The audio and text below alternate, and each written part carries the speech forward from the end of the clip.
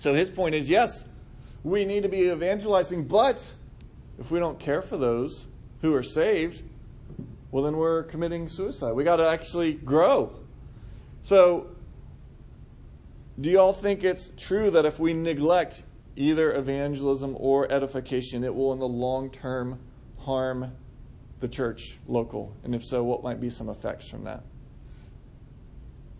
Well, we're focused on evangelism where it's getting people saved, but not to the equipping part. Those new believers that go out in the world, when they're about to give an answer for the reason they hope they have, they got, I don't know, I was just told that they need to be born again. Okay. Edification, keeping people accountable. Satan works in horrible ways. C.S. Lewis talks about let them pray, but they're deceitful prayers. So that can happen to us as well. We let those sins go unchallenged. Okay. What might be other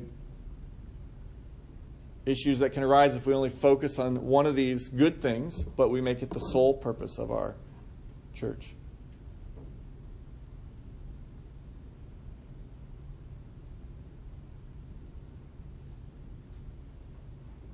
Coming back here, it's almost like you can't think of the church ever as a building. A church, it's the people. Therefore, you have to be out with other people. Yeah. You have to be out evangelizing. You have to be in the company of other believers to edify, to be edified, to be built up and accountable. You have to look outside of your walls.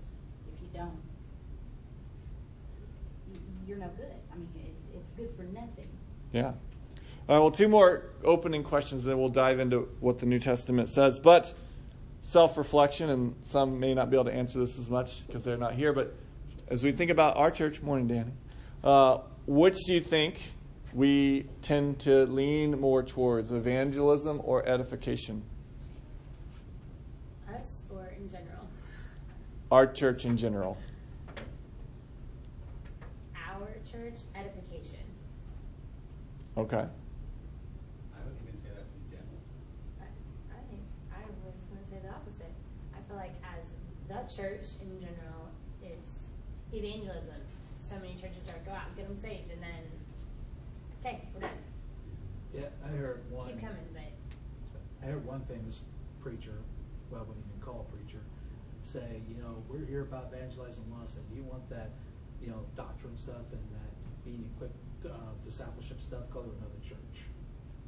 I'm sad. Good. Give me the address. Yes, please. On the flip side, there's churches, and we can fall into this, that we're so busy doing our studies and diving into doctrine that we wouldn't deny the importance of evangelism, but are we practically doing it? Because we know our doctrine enough to know we should never say we shouldn't evangelize. That's how well we know our doctrine. Yeah.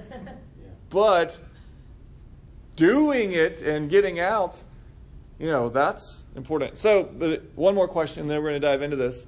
When people hear the term evangelism, they hear different things. So we can be talking past each other. What does evangelism mean? Or just off the cuff, you hear the word evangelism, you hear he's an evangelist, she's an evangelist. What comes to your mind? And there's no right or wrong. Actually, the more people who would share, the better, so we can get a feel for what we're hearing. Billy Graham, okay. Revivals. Street preacher. Okay, street preacher. Over here, I need some. Okay. All right, people who go to churches. Anyone else? What's an evangelist or evangelism? Sharing the word. Okay. Sharing the word with people. I would say specifically the gospel. Reaching the lost with the gospel. Okay. All right, with that in mind, let's turn and answer the question, what is evangelism? You can see on your page there, we're going to look at 3 verses. They talk about what an evangelist is. Then we'll kind of summarize it. There's a summary on your page. We'll then look at what evangelism is not, because there's a lot of misconceptions of what evangelism is. And then we'll end today by looking at who is called to evangelize. And then next week, we're going to look at some specific ways we as a church evangelize and we as individuals evangelize. So this is a 2-part series. But first, Corbin, could you read for us 1 Corinthians 4:1? Let a man regard us in this manner as servants of Christ and stewards of the mysteries of God. All right, now we hear of stewardess. That's someone on a plane who brings you really small bags of peanuts, and maybe they also give you a drink halfway through. But a steward's much more than that. What's a steward? Anyone familiar with what that term means? Someone who cares for something, takes care of it. Okay, but whose is it? Someone else. Yeah, Take care of someone else's. a steward takes care of someone else's possessions. He is a steward, a servant of Christ, and a steward of the mysteries of God. So that means, what is he supposed to do? Let's just change the analogy. Let's say, North Texas, you're a steward of a ranch. What is your job to do with that ranch? Take care of it as if it was your own. Okay. Be faithful to care for it And how should you do that? by doing the duties that require it to be in order. Yeah. And in line with what the ranch owner wants. If you want sheep and he wants cows, well, then you can either go to another ranch or you can keep doing cows. But you're working in line with what he is saying. And so here, Paul is a steward of the mysteries of God, or of the message of God. So what does this mean about evangelism or ministry? We're not called to invent a great message, but instead we share the message that's already given to us. So what that means for evangelism is our goal is just to straightforwardly tell what's in God's Word. We don't come up with ideas. Now, we might say it creatively, or we might say it in a way that helps people understand it, but the message comes from right here, because we are stewards of God's Word. So we also realize that sometimes that means we have to share things that people don't want to hear, that they're alienated from God, that they're rebels. Well, if we were stewards, if it was our Bible, maybe we wouldn't put that. Well, if people won't like that, I'll drive them away. So, our role is not to determine what kind of ranch we want. If you're going to be God's servant, you declare what he says to declare. All right, so a steward helps us see that we must be faithful to the content of the gospel message. All right, 1 Timothy 2, 1 through 7. Sarah, when you get there, could you read that for us? 1 Timothy chapter 2, verses 1 through 7. Actually, since we had some other things, why don't you just jump to verse 7? That'd be fine. For this I was appointed a preacher and an apostle, and in telling the truth I am not one, a teacher of the Gentiles in faith and truth. All right, so verses 1 through 7, he's talking about prayers. He's talking about that God desires all people to be saved, that there's one mediator between God and man, the man Christ Jesus. He gave himself to be a ransom. And then he says he is a herald or preacher of that message. Now, we don't have these too much anymore, but what is a herald?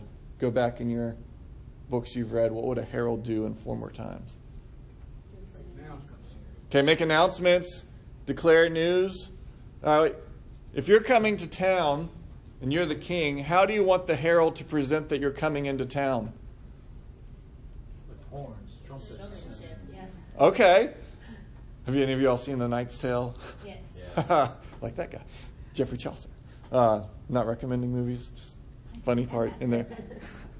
Nonetheless, there he's excited, joyful. If the herald's like, king's here, just want to let y'all know, you'd be out of your job. Because a herald, hopefully they get that job because they want it, and then they loudly, joyfully tell the message, the king is here. And so that we're a herald shows us that we get to joyfully proclaim the message. That's our job, not, okay, well, it's our job, we got to do this. No, a herald joyfully proclaims what is in God's Word. Yes, it's costly. That's part of not changing the content. We got to be honest. But that cost also has rewards. We're given a new life. There's complete forgiveness of sins. There's total acceptance by God as we're adopted into his family. We're made co-heirs with Christ. We're imparted with the Holy Spirit. So we don't just tell the bad news. We don't just tell the good news. We tell it all, and we get to tell it joyfully. Well, turn back to 2 Corinthians chapter 5, 16 through 21. And by the way, I got all these three from a man named J.I. Packer. He wrote a book on evangelism, so it's not like I noted these three things. Three titles that Paul uses for his ministry and I think apply to ours, but we'll get to that later. 2 Corinthians 5, Chris, could you read verses 16 through 21? From now on, therefore, we regard no one according to the flesh, even though we once regarded Christ according to the flesh. We regarded him thus no longer. Therefore, if anyone's in Christ, he is a new creation. The old has passed away, and behold, the new has come. All this is from God, who through Christ reconciled us to himself and gave us the ministry of reconciliation. That is, in Christ, God was reconciling the world to himself, not counting their trespasses against them, but entrusting to us the message of reconciliation. Therefore, we are ambassadors for Christ, God making his appeal through us. We implore you, on behalf of Christ, be reconciled to God. For our sake, he made him to be sin who knew no sin, so that in him we might become the righteousness of God. Now, what's the word or title Paul uses for his ministry in there? It's also on your notes. You can cheat. Well, that's what he proclaims, reconciliation, but he's an ambassador. So what's an ambassador? Okay, representative Of a country, company, or people. Yeah, and again, so what might be some implications from that? He's entrusted with a message. Yeah. The ambassador might have a completely different view of what should be happening. It's not his role to declare that. He may tell it back to his country, say, look, I think we should be doing different. But when he goes to talk to the other country, he represents the message that whoever, Congress, president, whatever, wants to get across. And God is here speaking through his ambassadors and noticing that he makes an appeal to us. He's desiring, he says in verse 20, we implore you on behalf of Christ. And so here the ambassadors, we're seeing God's ambassadors are urgently calling people. God's message is not just, we'll tell them the facts and that's it. I'm cold. Here, let me tell you these facts, okay? No, we joyfully in here, he's imploring, urgently calling. So I think here in 2 Corinthians 5, we see that an ambassador is telling us we must urgently call people to be reconciled to God.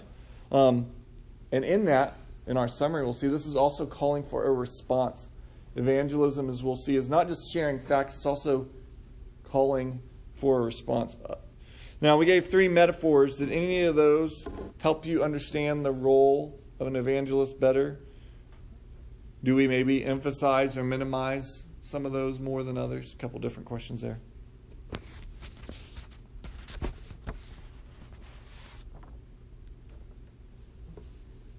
don't know if you're going to get into this or not, but who are the ambassadors then? We're going to get to that here in just 2 minutes. Okay. I think stewards is one that's not emphasized enough, because we are steward. When we talk about stewardship, what's the one thing that comes up? Money. Yeah. But we don't think about stewardship as, God's given us this message. We'd be good stewards of it. That's why we have to proclaim it faithfully and not our own message. Yeah, we may have, unlike an ambassador of a country, we may have different viewpoints, but we do represent the message of that country. But with God's message, our viewpoint's supposed to be viewpoints from the Bible, not our own personal viewpoints. Yeah. Sarah, you're going to say something? Yeah, I don't think we often talk about the fact that we don't have any stake in this, in that it's not our message, that we're not following our own rules or desires, but just that we are given direction and we follow it. Okay. Now, so let's summarize what we said. This will be real quick, and then we'll look at what evangelism is not, and then focus on who does this. So, on the middle of your page, you may see this italicized statement. Evangelism is telling the gospel of Jesus with the aim of proper response. Now, I say first telling because the gospel is good news, and news has to be declared. We'll focus some more next week on how our actions, even deeds of mercy, can be helpful in making people receptive to the gospel. But I can't, on some way, act out the gospel. Needs to be told, declared, the message of what God has done. Second, we got to understand that it's the telling of the gospel of Jesus. Well, what's the gospel of Jesus? Well, first it talks about God who made a perfect world, which he made us to joyfully submit to him. But then there's us who are made in God's image, who reject him and try to rule our own lives. So now we're alienated from God and under his curse. So third, Christ, God's Son, came as a human. He lived the perfect life of submission to his Father. And then he established his kingdom by taking the curse for us, sin and death. And so then that leads to the end of our definition with the aim of proper response. So what's the proper response? Turning from our sin, it's repentance. Turning to Christ, that's faith. Faith and repentance. That's the proper response. We trust who he is, what he did for us, and we seek to follow him. The following him is not what saves us. It shows us that we're saved. And so that's a brief summary of what evangelism is. Now, let's answer. So what is evangelism not? First, evangelism is not a sales pitch. I don't know if you can fit all this in there. Manipulation or brainwashing. So sales pitch, manipulation, or brainwashing, but an honest presentation of facts. You've probably all interacted with a salesman who tells you everything wonderful about their product, but they don't tell you any of the bad things. They don't tell you, well, actually, if you went and bought this company, they're a little better in this aspect. Well, we're called to tell the whole message.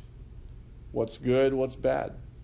Mark Dever writes, we don't want people to become Christians because it will reduce their stress. We want them to become Christians because they know they need to repent of their sins, believe in Jesus Christ, and joyfully take up their cross and follow him for the glory of God. And so we're not just salesmen in the worst sense of the word.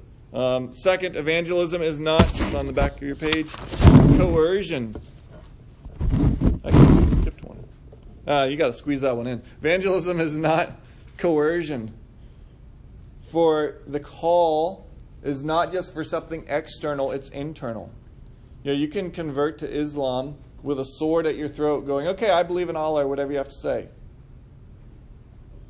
To become a Christian, it's not just what you say with your lips. Well, I'm not denying if you confess with your lips, Jesus Lord. Well, the point is, it has to be true inside.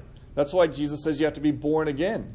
He didn't say, well, you have to say this prayer, which we do say prayers, and that can be evidence. But he's calling Christianity, you can't be coerced into it. You have to desire and be made a new creation.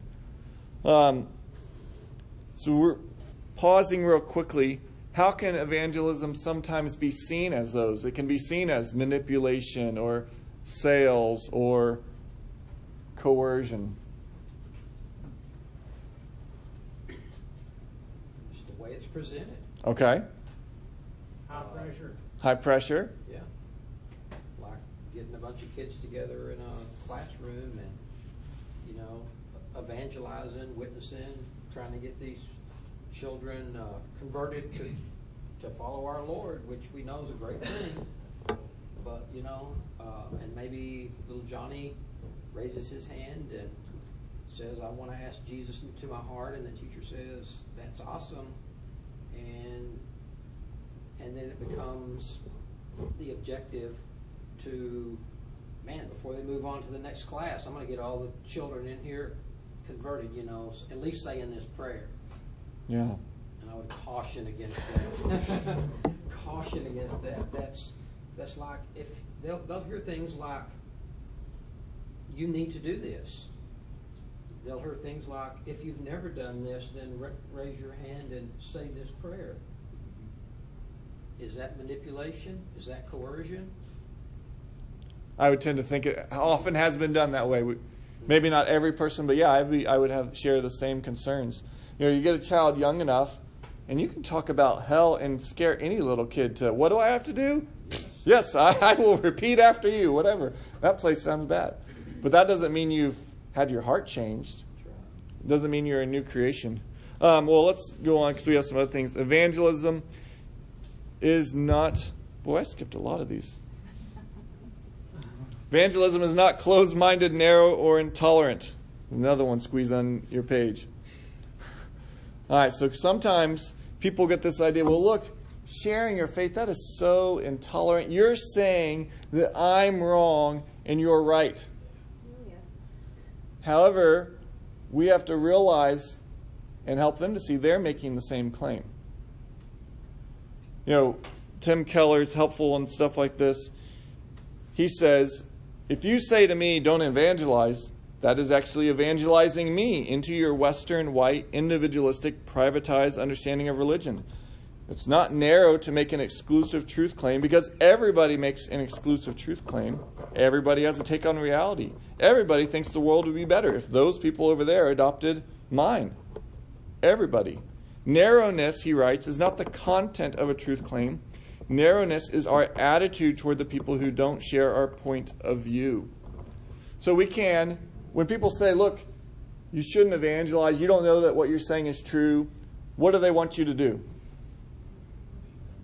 Okay, well, practically they want you to... Be narrow-minded. What do they want you to do right then? Agree with They want you to stop. Because now you have a new viewpoint. And your new viewpoint is that in this world, we really can't know the truth. So you've actually been evangelized into their way of viewing the world. So as you're evangelizing them, they're doing the same thing. Now, often maybe what they're reacting against is the manipulation, coercion, high pressure revivals or whatever. And in that sense, okay, yes, that's maybe not, we've said it's not a very good thing to do. But to say that all evangelism is intolerant just doesn't understand what everyone's doing all the time. Another one. Evangelism. Here we go. We finally get to the blanks. Evangelism is not having someone be converted, though we aim for it. You know, the goal is to faithfully share who God is, what our condition is, how Christ has made the way to fix that, how we properly respond. But fruit from that is not our role. That's God's role. J.I. Packer writes, evangelism is man's work, but the giving of faith is God's. Now, we should care. If we are not seeing fruit evangelistically, we don't just go, well, God's in control. And that's why we've tried to encourage our church a few times to fast and pray. God, would you open people's hearts through our lives as we go out in various ways, as we share the good news. You look through the New Testament, Paul desperately, he implores people. He wants them to be saved. He doesn't just go, well, since God's in control, that's all right. I did my job. It burdened him. It should burden us. We've shared this quote a few times, so hopefully it's not getting old, but I think it's helpful. C.H. Spurgeon writes, to have no conversions is a very dreadful thing, but to be at ease without seeing conversions is at all times more dreadful far. He continues, I could bear a suspension in the increase of the church, I think, with some degree of peace of mind if I found all the members distressed and disturbed about it. But if we should ever come to this pass, God grant we never may, that we shall see no conversions, and yet shall all of us say, still, our place is well attended. There are such and such persons who come. We ourselves are fed with spiritual food, and therefore all is well. I say, if it ever comes to that, it will be a thing to mourn over, both by day and night, for it will be a token that the Spirit of God has for a while forsaken us. Oh, that the churches in London, where the congregations are but small, and where the conversions are but few, would be clothed in sackcloth and cast ashes upon their heads. Oh, that we would proclaim a day of fasting and humble ourselves before the Lord in the bitterness of our souls.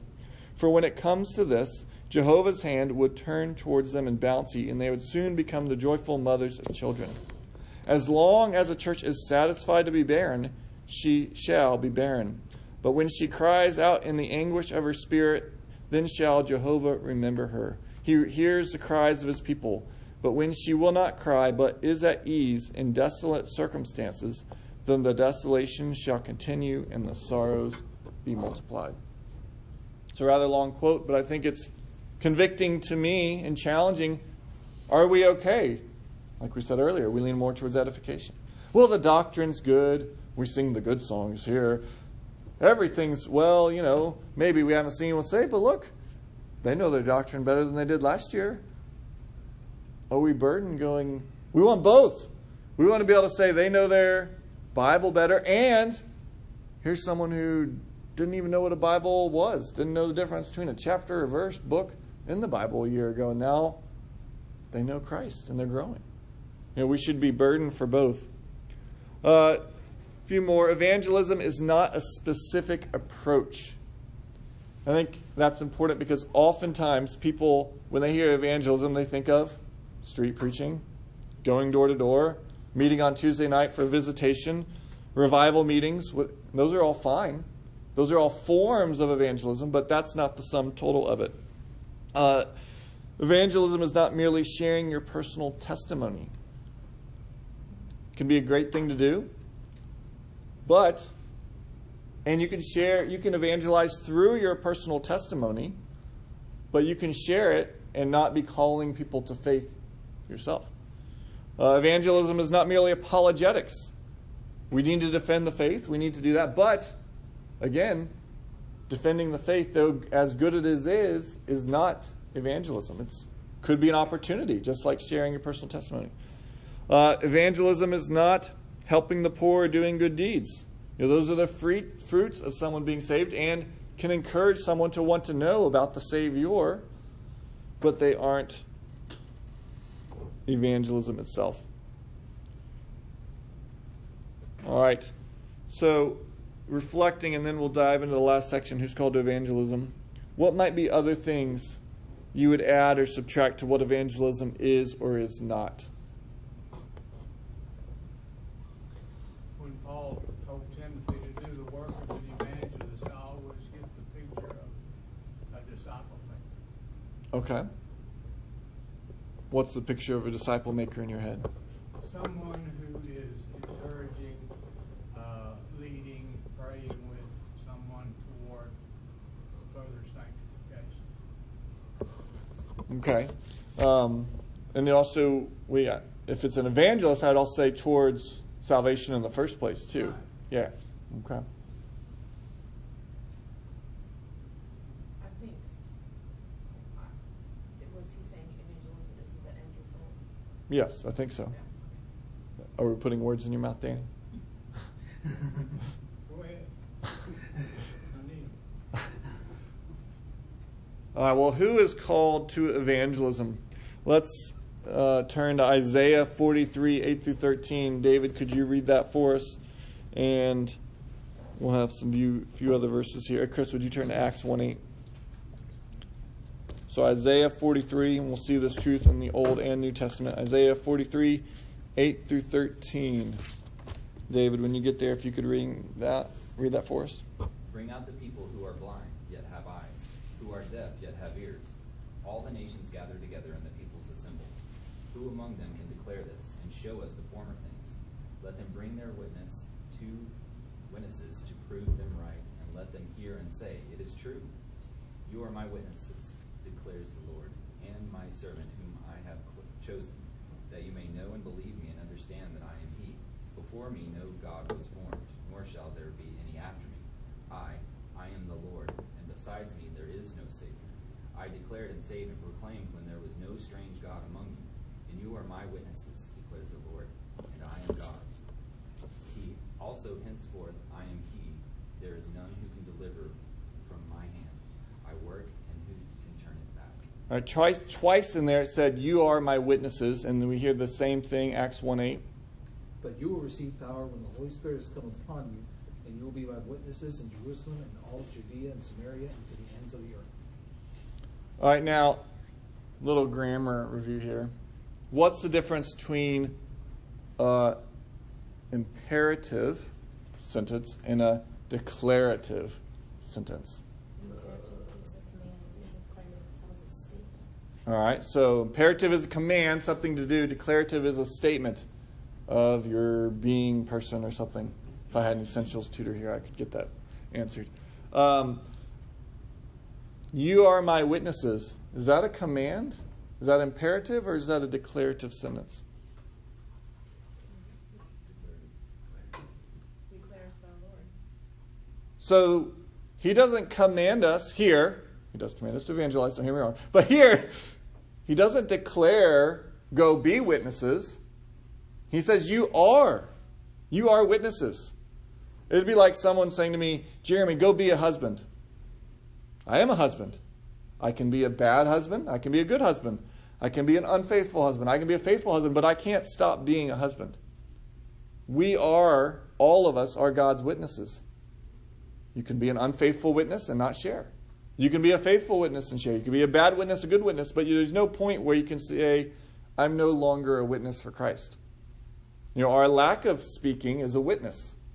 Our speaking is a witness. So every person is a witness. John Frame writes, witness is not only what we say, but what we are and do. Scripture does command us to preach, teach, proclaim, and so on, but not to witness. The reason, I think, is that God has already made us witnesses. We have no choice in the matter. He does not command us to be witnesses because we already are. We can witness truly or falsely, but we cannot avoid witnessing. So this plays out in the New Testament. If you turn to like Matthew 5, 13 through 16. And Shauna, could you read that one for us when you get there? Matthew 5, 13 through 16. Blessed are the meek, for they shall inherit the earth. Blessed are those who hunger and thirst for righteousness. I'm sorry, I meant 13 through 16. I might have misspoke. Matthew 5, 13 through 16. I was reading verse 5 from chapter 5. Sorry. That was my bad. 13. You are the salt of the earth, but if the salt loses its flavor, how shall it be seasoned? It is then good for nothing but to be thrown out and trampled underfoot by men. You are the light of the world. A city that is set on a hill cannot be hidden. Nor do they light a lamp and put it under a basket, but on a lampstand, and it gives light to all who are in the house. Let your light shine before men, that they may see your good works and glorify your Father in heaven. And now all the yous in there are plural, not singular. Now, I don't say that to deny that we as individuals need to witness. Next week we'll look partially at how we individually witness and how we as a church witness. But notice here, you are a city set on a hill. Like witnesses, people may look up at the city on the hill and go, I don't want to live in that city. Well, that city looks just like the city I have down here. Or they may look up and go, wow, what's different about those people up there? Again, but we are witnessing. And I bring this up because often when we talk about evangelism, we mean one person going and talking. And that's very true. I'm not denying that. But as Mark Dever says, our lives together as church communities are the confirming echo of our witness. I know people even who won't come to our church because they have in various ways interacted with someone and they go, I know what they're like when they're not here and I don't want to go. That person, intentionally or unintentionally, was a witness. They witnessed that they act one way here on Sunday and they act a different way the rest of the week. And this person goes, well, I don't want to go be with those hypocrites. And that's probably happened in lots of churches. But when we are the salt of the earth, the city set on a hill that's distinct, then people go, oh, what is going on there? 1 Peter chapter 3, probably some of you could quote this, but we'll turn there. 1 Peter chapter 3, Paul's talking to them, and he's telling them to live in some pretty radical ways. And then it says something interesting. 1 Peter chapter 3, verses 14 and 15. Ashley, could you read that for us, please? But if ye suffer for righteousness' sake, happy are ye, and be not afraid of their terror, neither be troubled. Did you say 15 also? Yes, please. And sanctify the Lord God in your hearts, and be ready always to give an answer to every man that asketh you a reason of the hope that is in you with meekness and fear. And so here we have, presumably, an unbeliever and a believer. Who's asking the questions?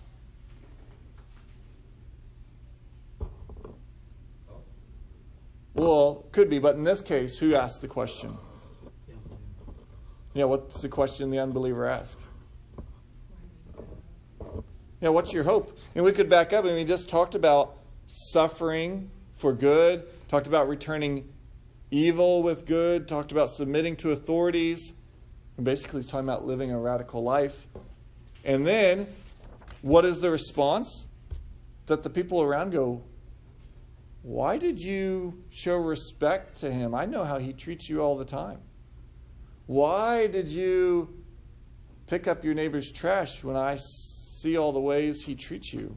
Why have you been faithful to your spouse when I have heard over the fence how they talk to you? Let me tell you about the hope that's within me. And again, I don't think this is all that the New Testament is saying, and we'll look more next week how we evangelize, but I think we need to back up and realize that first, we should live distinctly. Our churches should look different than the world so that people are asking us questions. Going, why do you look so different from everyone else? And Jim Wallace writes, evangelism in our day has largely become a package production, a mass-marketed experience in which evangelists strain to answer that question, which nobody is asking. When the life of the church no longer raises any questions, evangelism degenerates. His point is, if we're not living any distinct way from the rest of the world and they're not having to stop and go, that doesn't make sense. I know how I'm told y'all act, but you act way more lovingly and kindly and generously than I would have thought. When they're no longer asking questions, then you've got to come up with all these techniques and manipulations and marketing. And yet the witness is our lives. Another angle on this is to remember again Matthew 28, 18 through 20, discipleship. We're called to go into the world to make disciples. And that applies to all of us. So we're all called to make disciples. In that, our role may look slightly different. You could use an analogy. Sarah and I are called to provide for our children. But that doesn't necessarily look the same. In our home, that means I bring money home, and she uses that money to buy food and clothes and whatever. But no one would say, well, she cares about the children, Jeremy doesn't. Or vice versa. We both care. And so in a local church, we should all care about discipleship, meaning evangelism and edification. But that may look different. Some of us may have roles where we barely ever get to interact with unbelievers. But we don't need to feel guilty about that. We might be able to provide things that allow others the more upfront way to interact with unbelievers. If we back up, the ultimate goal is to love others, Christ said. Well, we love them by caring about all of their life, and the most significant part of their life is their relationship to God. So if I love them, then I'm going to want to talk to them about those things. And I bring that up because I don't know about you, but the topic of evangelism, as one former pastor said, is right up there with giving, that always in prayer makes people feel guilty. And so people can go from this and go, okay, I got to go evangelize. I got to go share the gospel with someone.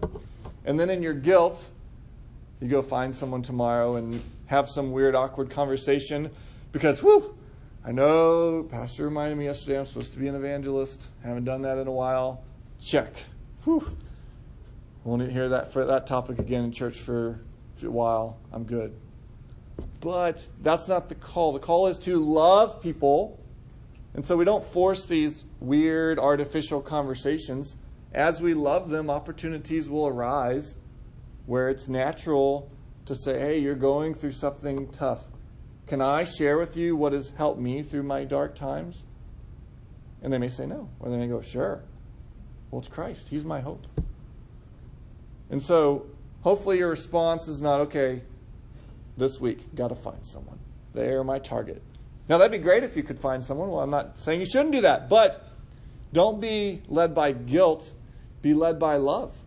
Love for that person, that they are made in God's image, and they are going to have to stand before God, and they will face an eternal judgment one way or the other. And if you love them, eventually you want to know where they stand with the Lord and care for them in that way. We're getting near the end, though, so I normally try to ask more questions. Sorry. Why is it true that everyone is a witness? Okay. How can we not turn off the I'm a witness right now? Why is that impossible? Because everyone watches us. Yeah. Like proclaim Christ, then you're either being a good example of His love or a bad example. I mean, and sometimes, minute to minute. So I know what I think. But does this mean everyone should go door to door? Does this mean people shouldn't go door to door? No, that might be a great approach. You may feel compelled to that. Our church may or may not. But, again, we're not aiming for a certain approach, but a certain lifestyle of love, a lifestyle of discipleship, wanting to see evangelism and edification happen in people's lives. Are any other comments as we wrap up? Next week we'll get into some how-tos. I'll just say as you, in introspection, view your relationship with Christ, that should hopefully drive your actions, not out of compulsion, but as a true desire to be faithful. Yeah. All right, well, you're dismissed.